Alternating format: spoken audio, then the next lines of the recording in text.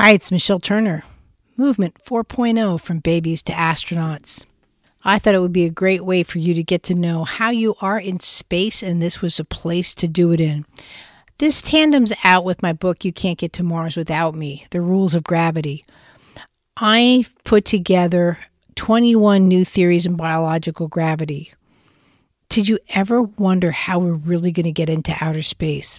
It's not about the rocket. We have to survive. We have to survive in the bodies we're in, and we have to learn movement. And this you might consider even new movement, but movement's necessary to where we are in space. However, I'd like to talk a little bit about Earth-based movements. When you go to move, your body is opposing gravity, and to do this, it uses rotational movements. Now, this goes down to the muscle-based rotation all the way down to functional-based rotation, meaning a movement that I can produce with some or my entire body. Most movements that they're done on a functional basis are done with your entire body. You might be concentrating on throwing that fist, but you're not thinking of the entire body. So now we're going to take the shoulder girdle down into the arms, down into the wrist. I'm sure a lot of you do maybe hitting, fighting, boxing, golf, mountain climbing, running, baseball, football. You need full counter rotational movements going from your right hand all the way to your left. When that gets interrupted for whatever reason, the float is gone, that counter response is gone. So now your body's going to have to find another way to do it. This is where a lot of athletes rip something.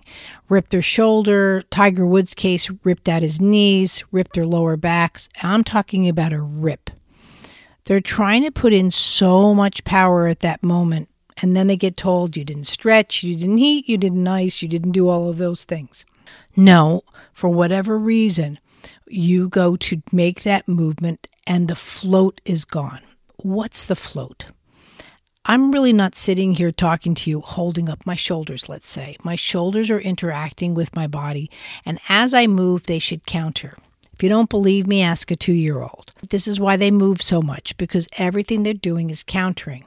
Just like if you picked up a glass of water right now with some ice cubes in it, the cubes would float as you tilted that glass back and forth. It floats. There's a float to our buoyancy. The shoulder girdle is not attached to the chest cavity in that sense for movement. So one of the things that you look at, or someone looks at within that to evaluate that, is, let's say in lying position, you get right into the shoulder girdle and what I call the hanging technique. You're going to come in underneath and barely support the movement within the shoulder. And then at the same time, you're going to present to the elbow.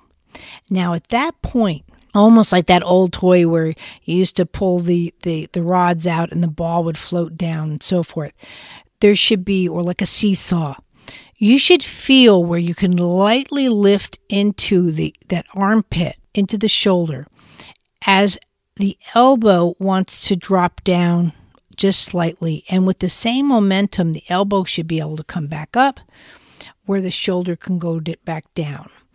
It needs to counter response. We tend to have a same, or the shoulder gets pretty darn fixed, or let's say the wrist gets fixed. So what you're looking for is that float. That's the first place and most efficient place that you can start working on the float is through the humerus. Why? Because the humerus attaches to the ulna and the radius, right? Not to do an anatomy. The lower arm has 2 bones.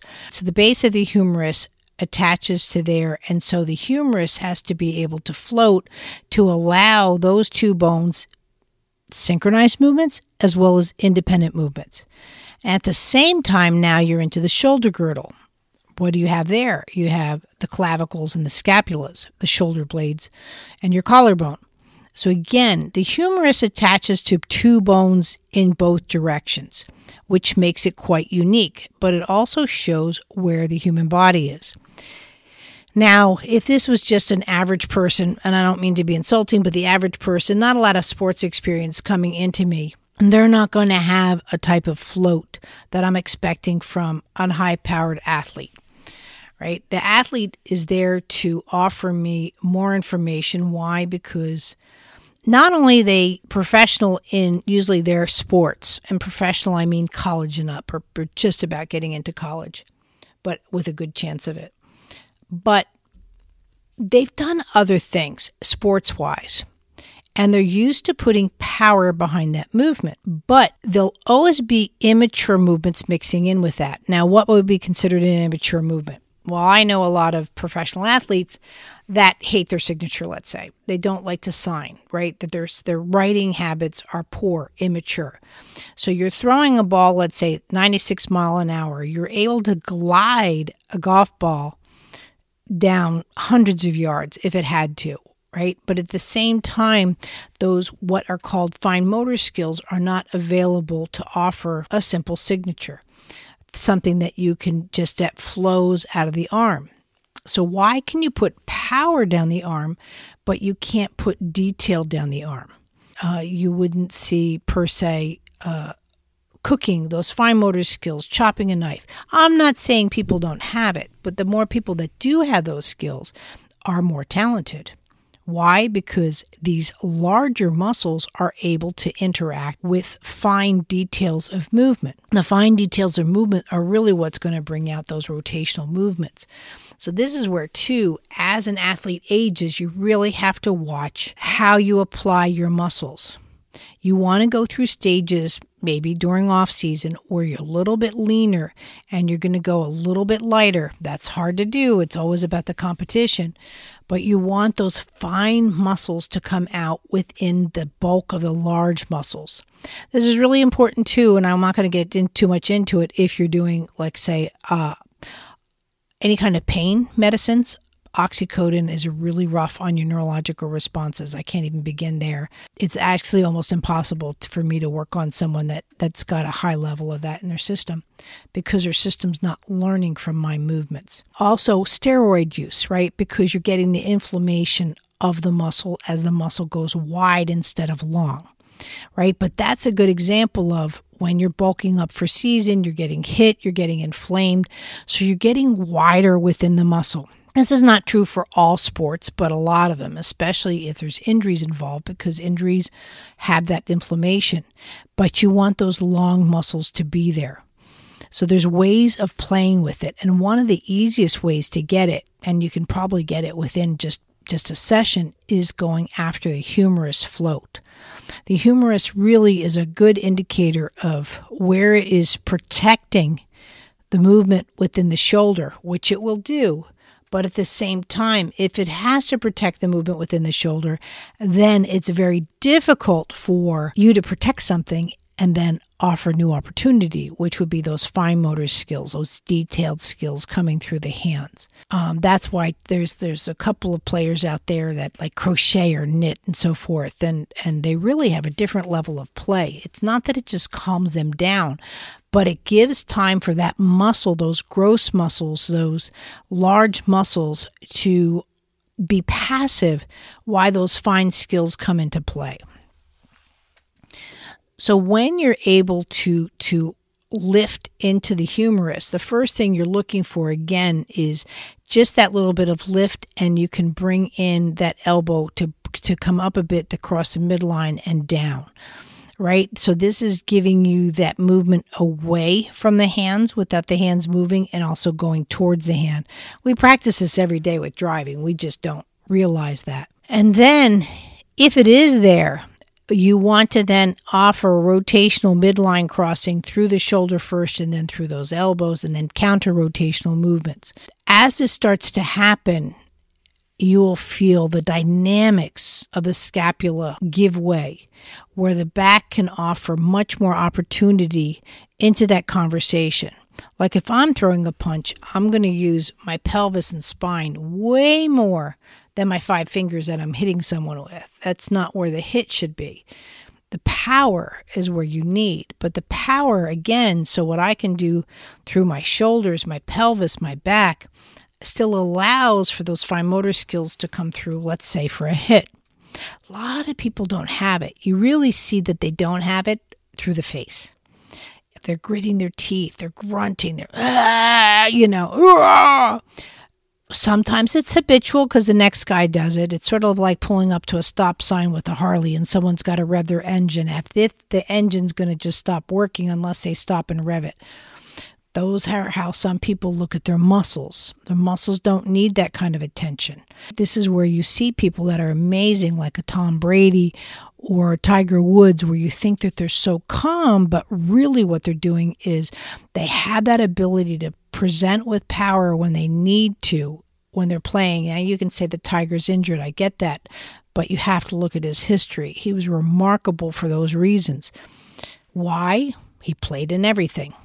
If it rained, he was out there. If it was windy, he was out there.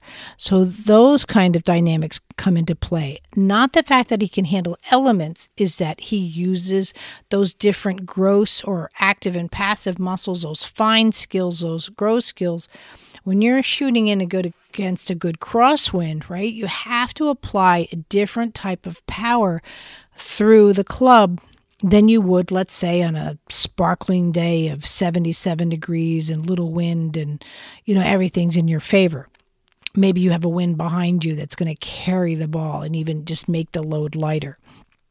That's different between shooting into the wind. No different than a football player, a baseball player. All these things come into play. Or let's say they're stealing first, and you've got to commit to the pitch because you've already gone into it, but at the same time you're seeing that happen, versus when you don't have to commit to the pitch if it's a second and third space steal and so forth, where they can turn around and work with that player. It's going from those gross motors to the fine motors. Now, how does this pertain to babies and space? Well, first of all, in space, this is one of the biggest things that goes wrong in outer space. You don't have those gross motor skills working, but you really don't have the fine motor skills working. Why? Because there's no rotation and you're in that float mode versus that gravitational mode.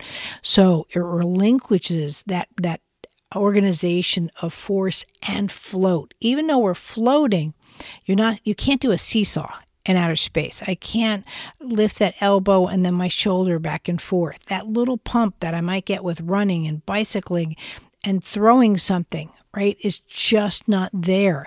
Now we're pushing a ball instead of throwing a ball in outer space. And this is where you really see not only a breakdown, but the biggest breakdown of the human body when it comes back to Earth, because it's just got such a messed up organization over something so simple that we take for granted. By the way, I'm talking about the humerus. And this is in every bone in the body. It's just this is the most obvious to work with.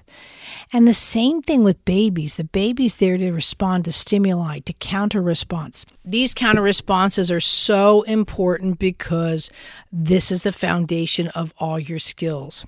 I can tell you right now, any high-powered athlete was a super baby, meaning they can just respond to stimuli. However, more and more, thanks to gadgets and gizmos that we put the babies in, and then also early subjection to a phone. I get it. They love seeing a picture of themselves. It's just not necessary just yet. You're much better off with a photograph because there's no strobing effect against their nervous system. Their nervous system's going to respond to the interaction of the phone just as much as it's going to respond to the interaction of the picture. And with the picture, they're only responding to the picture. I was raised differently. Not only did I have to have that sudden thought and wait 2 weeks to get to the library and hope the library had something in its reference section. Now we have that instant gratification of a Google or a Safari Chrome hit. But those instant gratifications really can mess with their nervous system. I swear, if right now Google said April Fool's and 1 + 1 is 3, we'd have a lot of people believing that was new math. Because the critical thinking or that thought process or the time just to process is not there. It is the same with movements. Our movement vocabularies need time to process. They need what I call primitive stresses, something that they have to work around, get their teeth into. Not that it's difficult. For some, working around it might be stamina, time, needing to do all that thing. For some, working around might be the problem or the cognitive processing. For some, it might be the environment and where they're working at, it's going out of their comfort zone. There's a lot to go into it. I hope this gives you something to think about with the way your body moves. But please, if you're going into injured athletics, injured professional, there's ways that you can work on it to add years to your career. And you might want to contact me. This is Michelle from Movement Lesson. I'm at movementlesson.academy. I'm at Movement Lesson everywhere, YouTube, Facebook. Thank you again, Movement 4.0, From Babies to Astronauts. If you want to learn more, get my book, You Can't Get to Mars Without Me. It's at youcandoit.com. Thanks so much, and I'll see you at the next podcast. Number 21 is up next. Thanks.